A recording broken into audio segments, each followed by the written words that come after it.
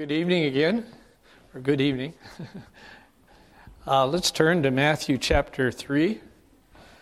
We're going to look at that this evening. Again, it's been good to be with you today and worship with you this morning and this evening. And I really want to thank the congregation for having me out, the elders for having me out, and also want to thank Jerry and Monica for hosting Cheryl and me. Your hospitality is really great, and we really appreciate that a lot. Let's read Matthew chapter 3, verses 1 through 17. Let's hear God's word. In those days, John the Baptist came preaching in the wilderness of Judea. Repent, for the kingdom of heaven is at hand. For this is he who was spoken of by the prophet Isaiah when he said, the voice of one crying in the wilderness, prepare the way of the Lord, make his paths straight. Now John wore a garment of camel's hair, and a leather belt around his waist, and his food was locusts and wild honey. Then Jerusalem and all Judea and all the region about the Jordan were going out to him, and they were baptized by him in the river Jordan, confessing their sins. But when he saw many of the Pharisees and Sadducees coming to his baptism, he said to them, you brood of vipers, who warned you to flee from the wrath to come? Bear fruit in keeping with repentance. And do not presume to say to yourselves, we have Abraham as our father. For I tell you, God is able from these stones to raise up children for Abraham. Even now the axe is laid to the root of the trees. Every tree, therefore, that does not bear good fruit is cut down and thrown into the fire. I baptize you with water for repentance, but he who is coming after me is mightier than I, whose sandals I am not worthy to carry. He will baptize you with the Holy Spirit and fire. His winnowing fork is in his hand, and he will clear his threshing floor and gather his wheat into the barn, but the chaff he will burn with unquenchable fire. Then Jesus came from Galilee to the Jordan to John to be baptized by him. John would have prevented him, saying, I need to be baptized by you, and do you come to me? But Jesus answered him, let it be so now, for thus it is fitting for us to fulfill all righteousness. Then John consented. And when Jesus was baptized, immediately he went up from the water, and behold, the heavens were opened to him, and he saw the Spirit of God descending like a dove and coming to rest on him. And behold, a voice from heaven said, this is my beloved Son, with whom I am well pleased. I encourage you to keep your Bible open or have the Scriptures before you, or whatever form you have it there. As we look at this passage, can you imagine the scene? I do. I imagine John coming out of the wilderness with his fiery message and being there at the Jordan River and the people flocking to hear him. And to me, it reminds me of really what sometimes happens at revivals and tent meetings and crusades and things like that. Certainly, some of what happens there is of God and some not, but it really reminds me of stories you hear about people who maybe were walking along the street and there was a tent revival and they went in, or somebody who maybe their family is saying, you've got to come hear this evangelist, and they just didn't want to go at all, and then finally they just seemed compelled. Or maybe even that they were sitting there in the back of the building and there was a call given to come forward to make a decision for Christ or to represent your commitment to Christ, and they almost felt just pulled forward, that kind of thing. Even though certainly what was happening with John the Baptist was unique, I believe that it truly is typical or representative of how God sometimes works in revivals, and I don't mean just tent revivals, but I mean in the way God begins to work in people's hearts, and sometimes in that kind of a setting, God does many great works of grace in people's hearts. So as John is coming there, as we look at this, John the Baptist coming out preaching, we looked earlier today at the genealogy of Jesus, and we skipped up to chapter 3 now. And so the story has already begun, but the story is getting exciting now in chapter 3. And John is coming as the fulfillment, as it says here, of Isaiah 40, verse 3. That's what's in parentheses there, or in the bolder text in your passage. The voice of one crying in the wilderness, prepare the way of the Lord, make his path straight. Matthew comments on what John is saying and doing. He says, this is the one who was prophesied in the Old Testament. That quote is from Isaiah 40, verse 3. And John says, prepare the way. He says, get ready. The kingdom of heaven is at hand. Repent. The kingdom of heaven is on the horizon. The kingdom of heaven, God's reign, God's rule of righteousness. Throughout the book of Matthew, the kingdom of heaven is spoken of at least 30 times. Other Gospels use the kingdom of God, but the same thing. In Matthew, 30 times talks about the kingdom of heaven, or uses that word more than 30 times. Matthew's Gospel then is an exposition of the king, of why the king has come, of what the king requires of his servants, of how the kingdom is going to work itself out in the world, of its expansion, its consummation. And John was very much like Elijah, as was prophesied that Elijah would come before the Messiah appeared. And John was fulfilling this prophecy also. He appeared suddenly on the scene, as Elijah does a couple times in the Old Testament scriptures. And he also dressed like Elijah in clothes that were rough clothing. 2 Kings 1:6, Elijah, many years after, I think, the time of the confrontation with the prophets of Baal on Mount Carmel, Elijah appears to a servant, not King Ahab's servant, but another king later on, and the servant comes back and reports to the king, and the king said, who was it that gave you this message, and what did he look like? And he described this man, the way he dressed, and the king said, that's Elijah. That was. So Elijah appears suddenly. John the Baptist appears suddenly. He's got this rough clothing, not what kings wear in palaces or high society, not someone who would normally be drawn, or people would normally be drawn to. And yet the crowds came, as you see there in verse 5. They came from Jerusalem, from the capital city. They came out to the Jordan. They came from the region of Judea, and they also came from the region around the Jordan, or probably the east of Jordan. So the crowds flocked there to hear John the Baptist. They came and they were baptized, and they confessed their sins. They were hungry for John's message. They were fearful of the judgment, and they longed for the salvation that the Messiah, Christ, would bring. Many responded then to John's word. What an exciting time it was. What an amazing thing was going on. Well, this evening we want to think particularly about the response for which John called, the thing that he demanded of the people in the name of God. And that is his words, repent. Repent, for the kingdom of heaven is at hand. What does repentance mean? Is repentance still a requirement for entrance into the kingdom of God? Our Westminster Shorter Catechism, question number 87, what is repentance unto life, answers that question this way.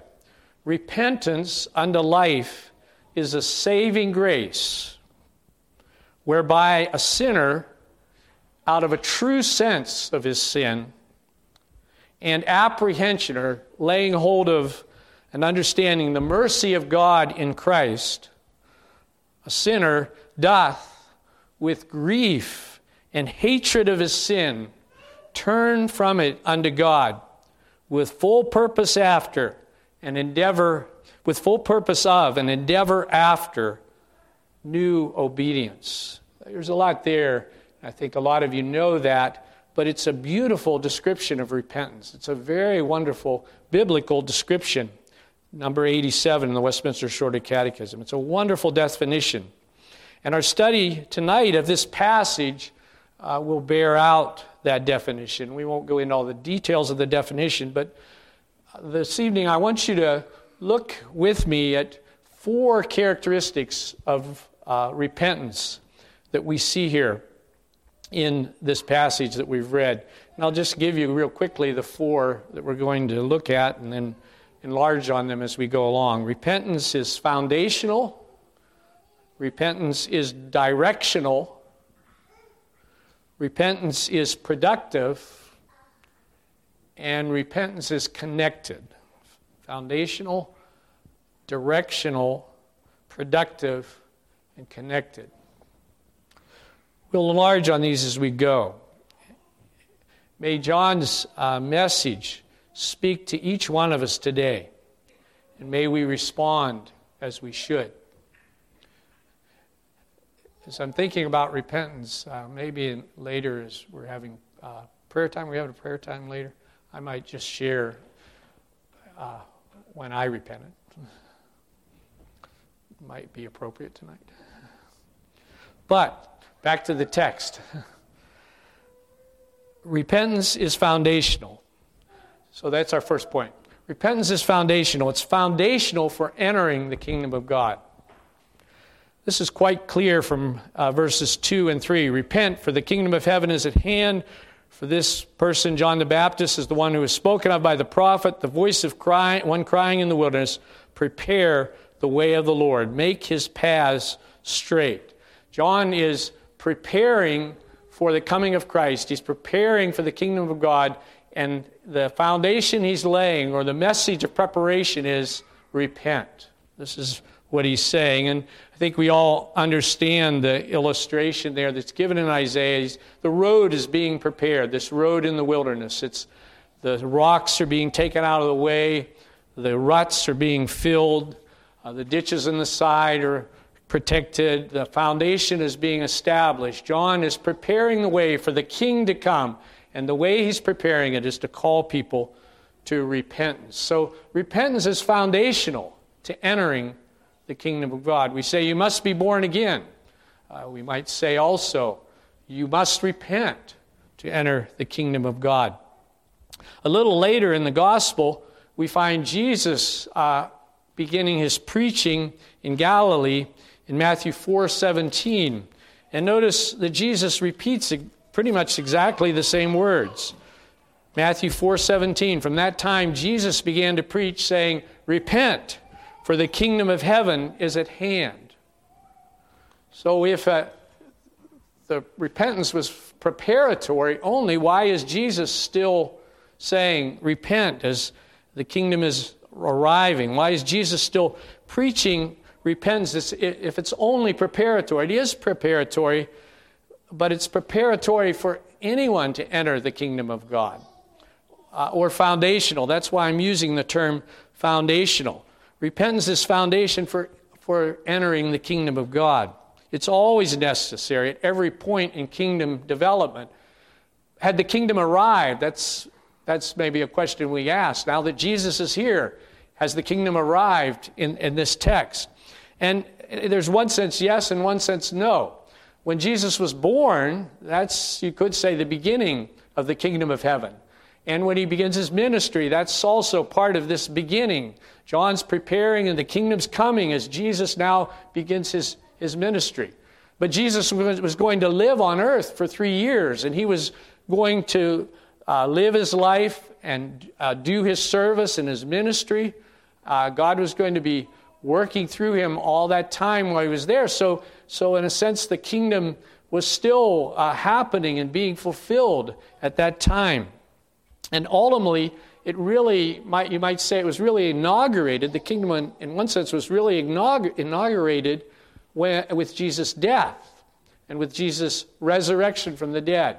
And it's at that point that he is raised from the dead, and he gets ready to leave the earth, and he says to his disciples, go and preach the gospel to all nations. And it's still a message of repentance even then. And it will continue to be a message of repentance until the day that Christ returns on judgment. This is the time of repent. This is the time for repentance. This is the day of salvation, as the Scriptures said.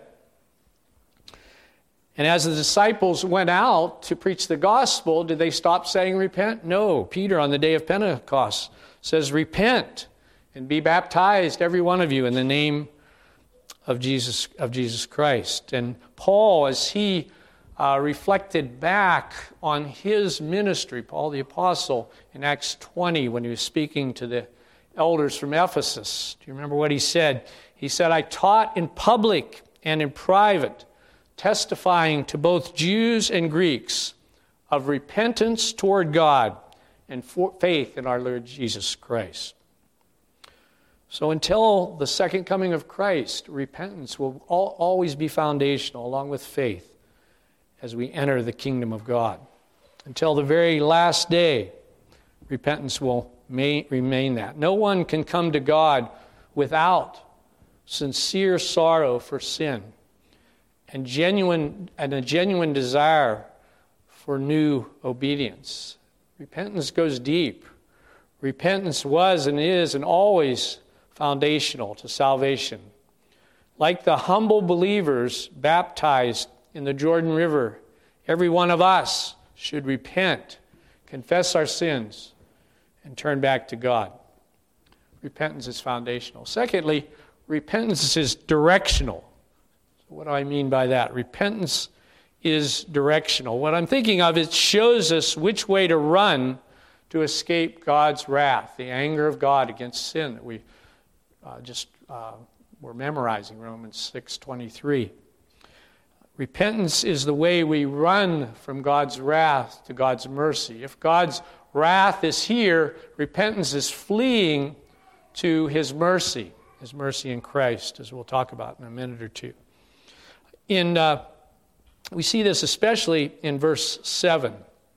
John says, as he sees the Sadducees and the Pharisees coming out to hear him, and apparently it seemed like to be baptized, coming to his baptism in verse 7, John says to them, "You brood of vipers, who warned you to flee from the wrath to come?" Who warned you to flee from the wrath to come? One writer has suggested that John out in the wilderness had seen broods of snakes scurrying for their holes in the rocks when a fire came across the wilderness. So he sees these snakes, these vipers, the Pharisees and the Sadducees, scurrying away from the wrath of God.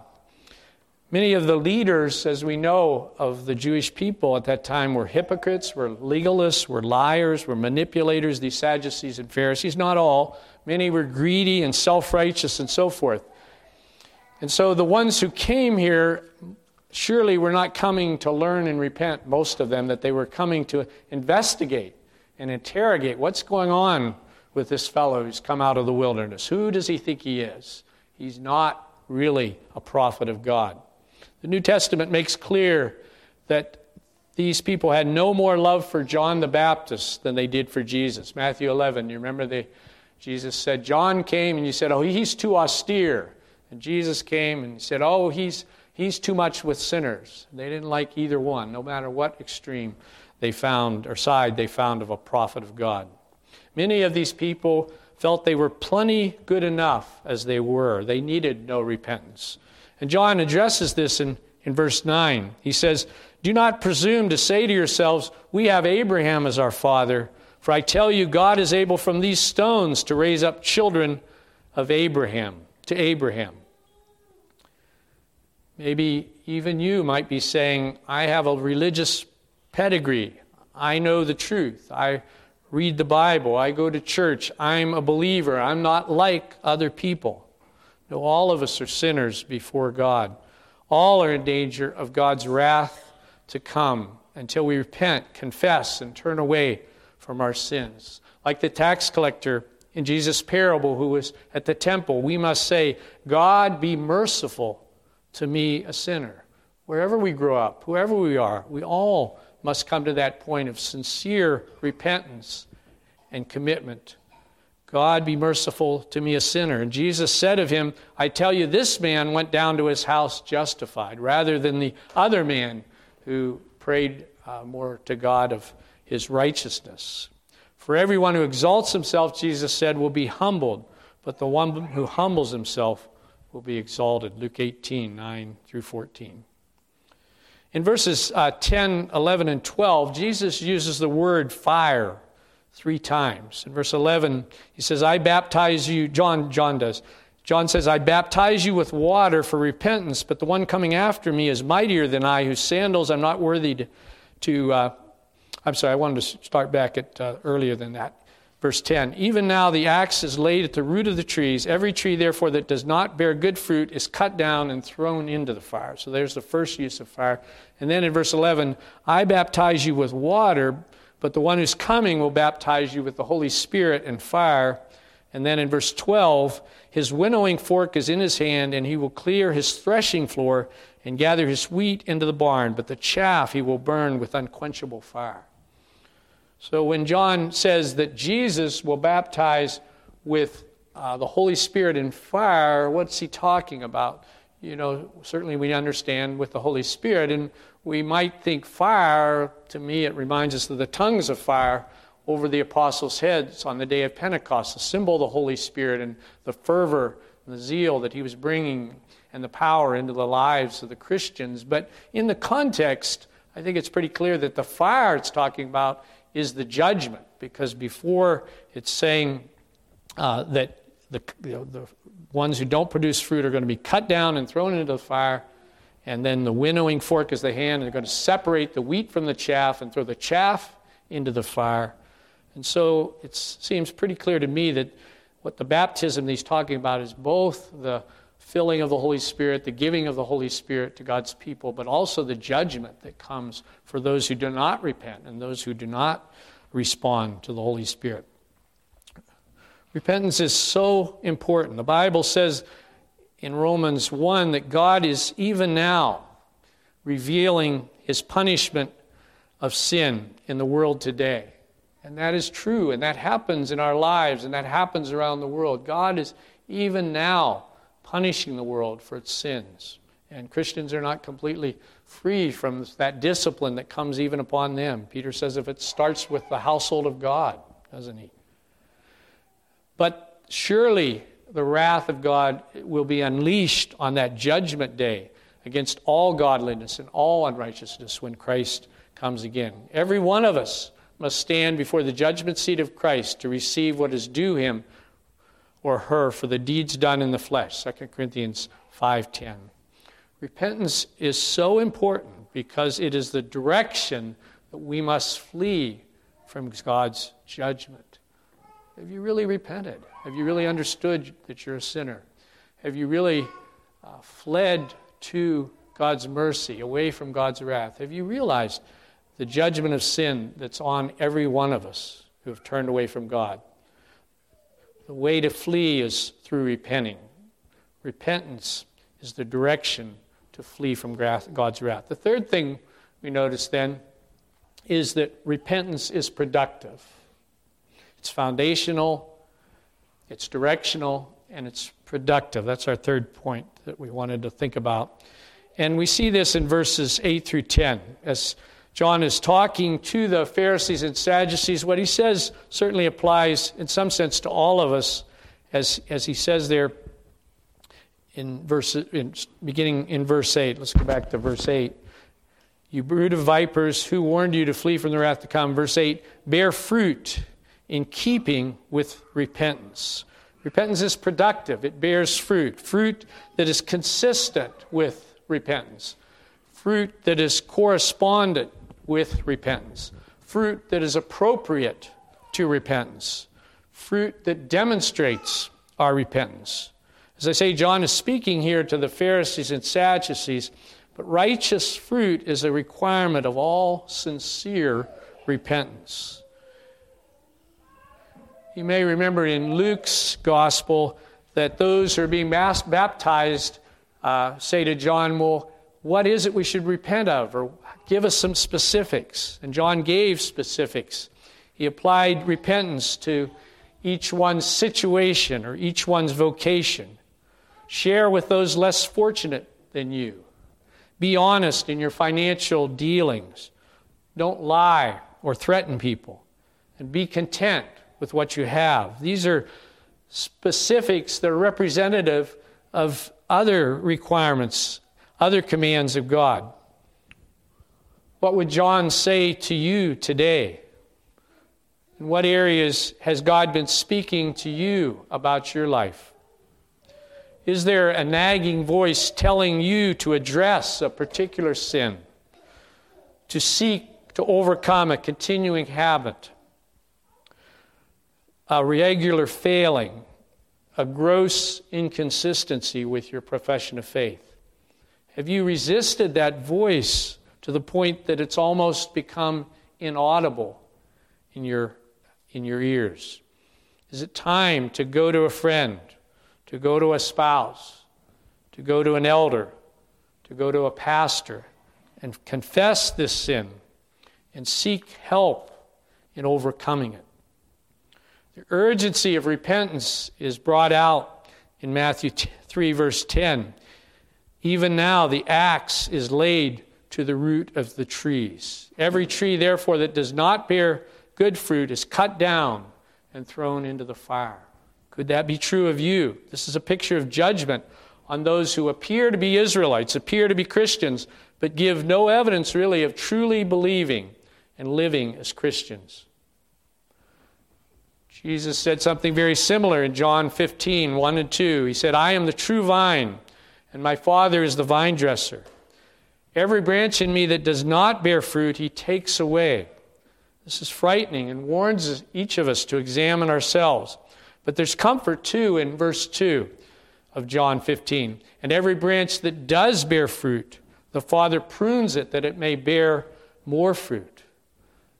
Perhaps many, if not most of us, are Christians, and yet as Christians who are weak and inconsistent in many ways and need change in our lives, we know, all of us know who are Christians, of times when God has chastened us, when God has disciplined, when God has reached into our lives and used that work, done that work, that knife-like pruning, that knife-like pruning process. Hebrews 12 says, do not resist that discipline.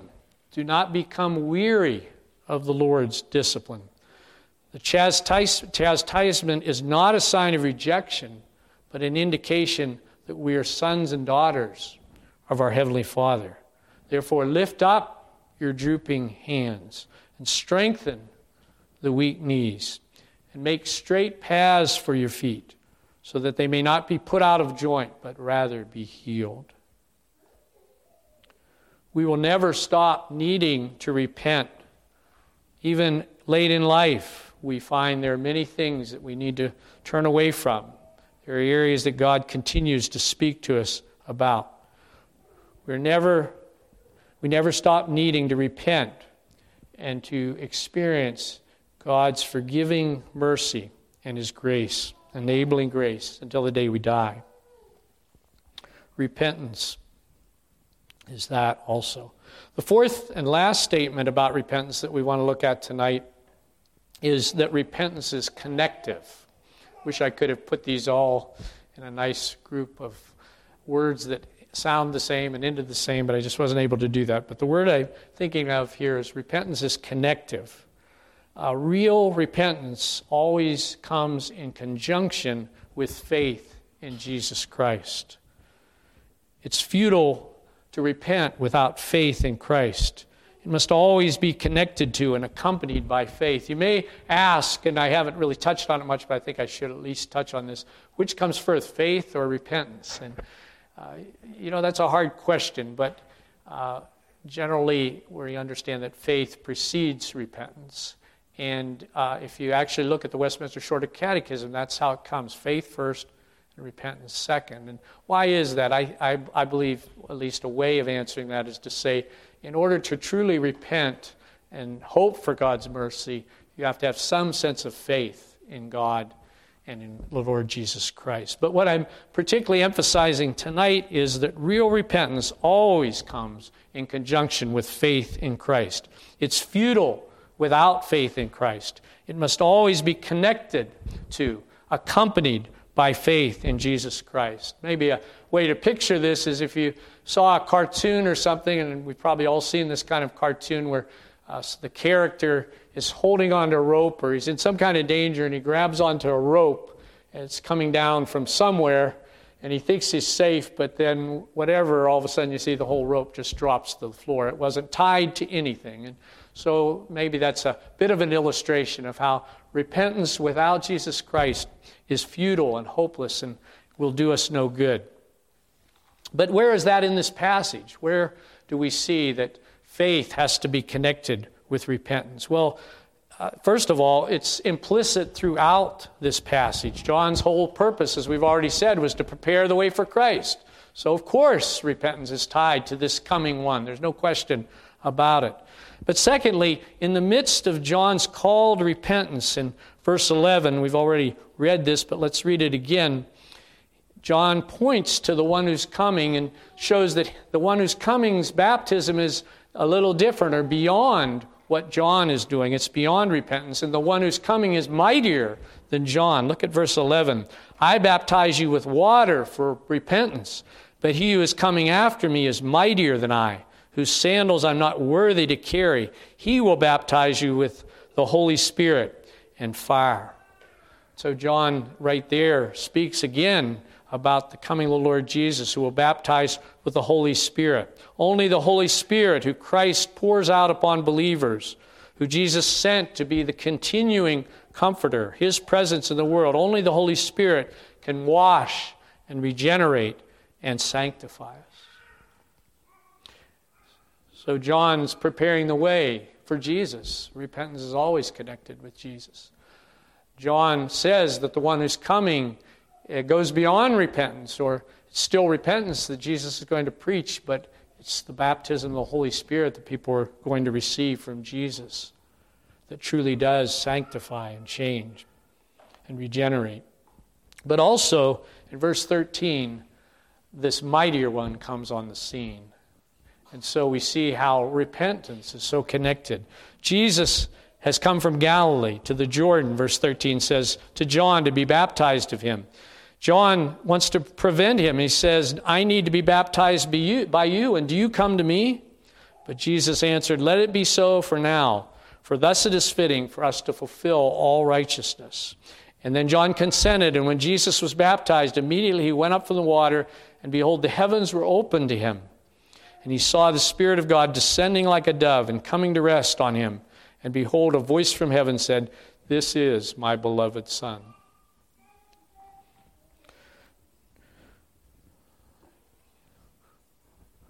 We're left not with mere repentance, are we, but we're introduced to the Savior. Even John the Baptist needed the spiritual baptism. And he recognized that. He said, I need to be baptized by you.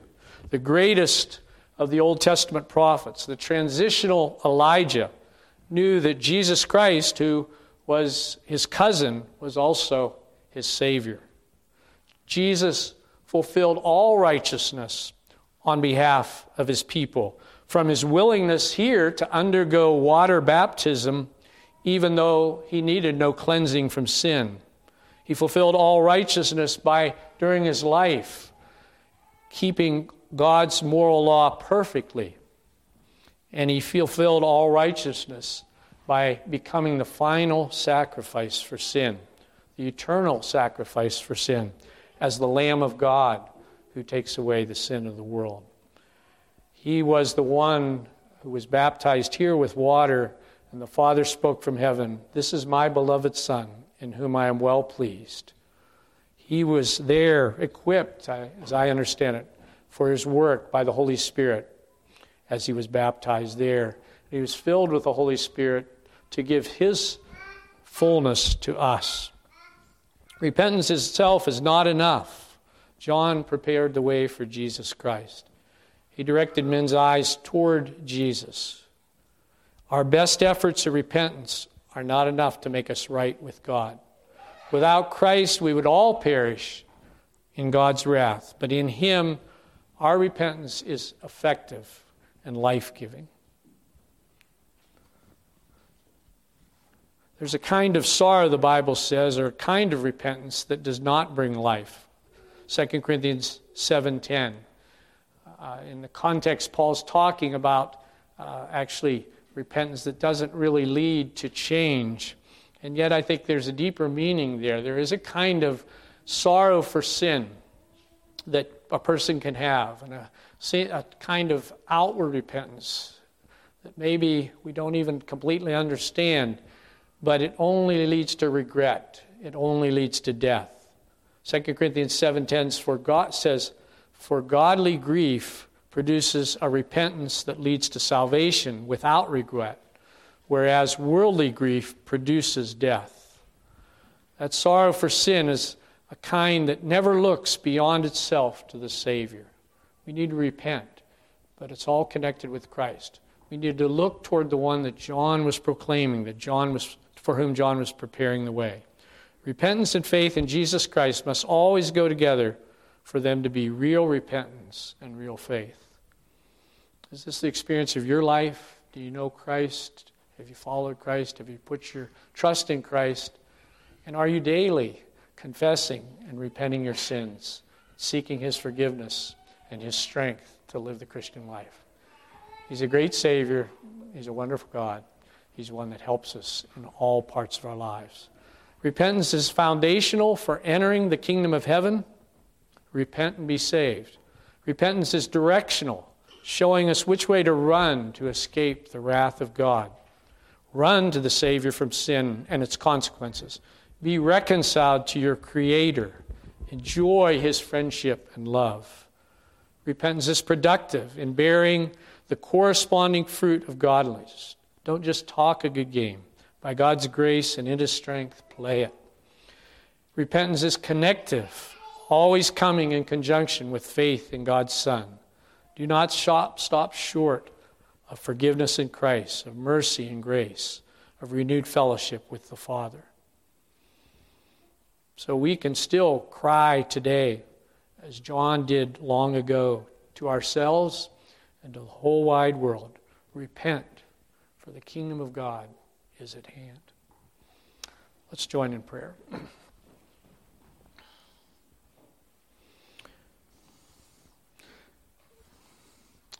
Again, Father in heaven, it's a remarkable book that you've given us, the Bible, and it's a remarkable gospel, this one of Matthew.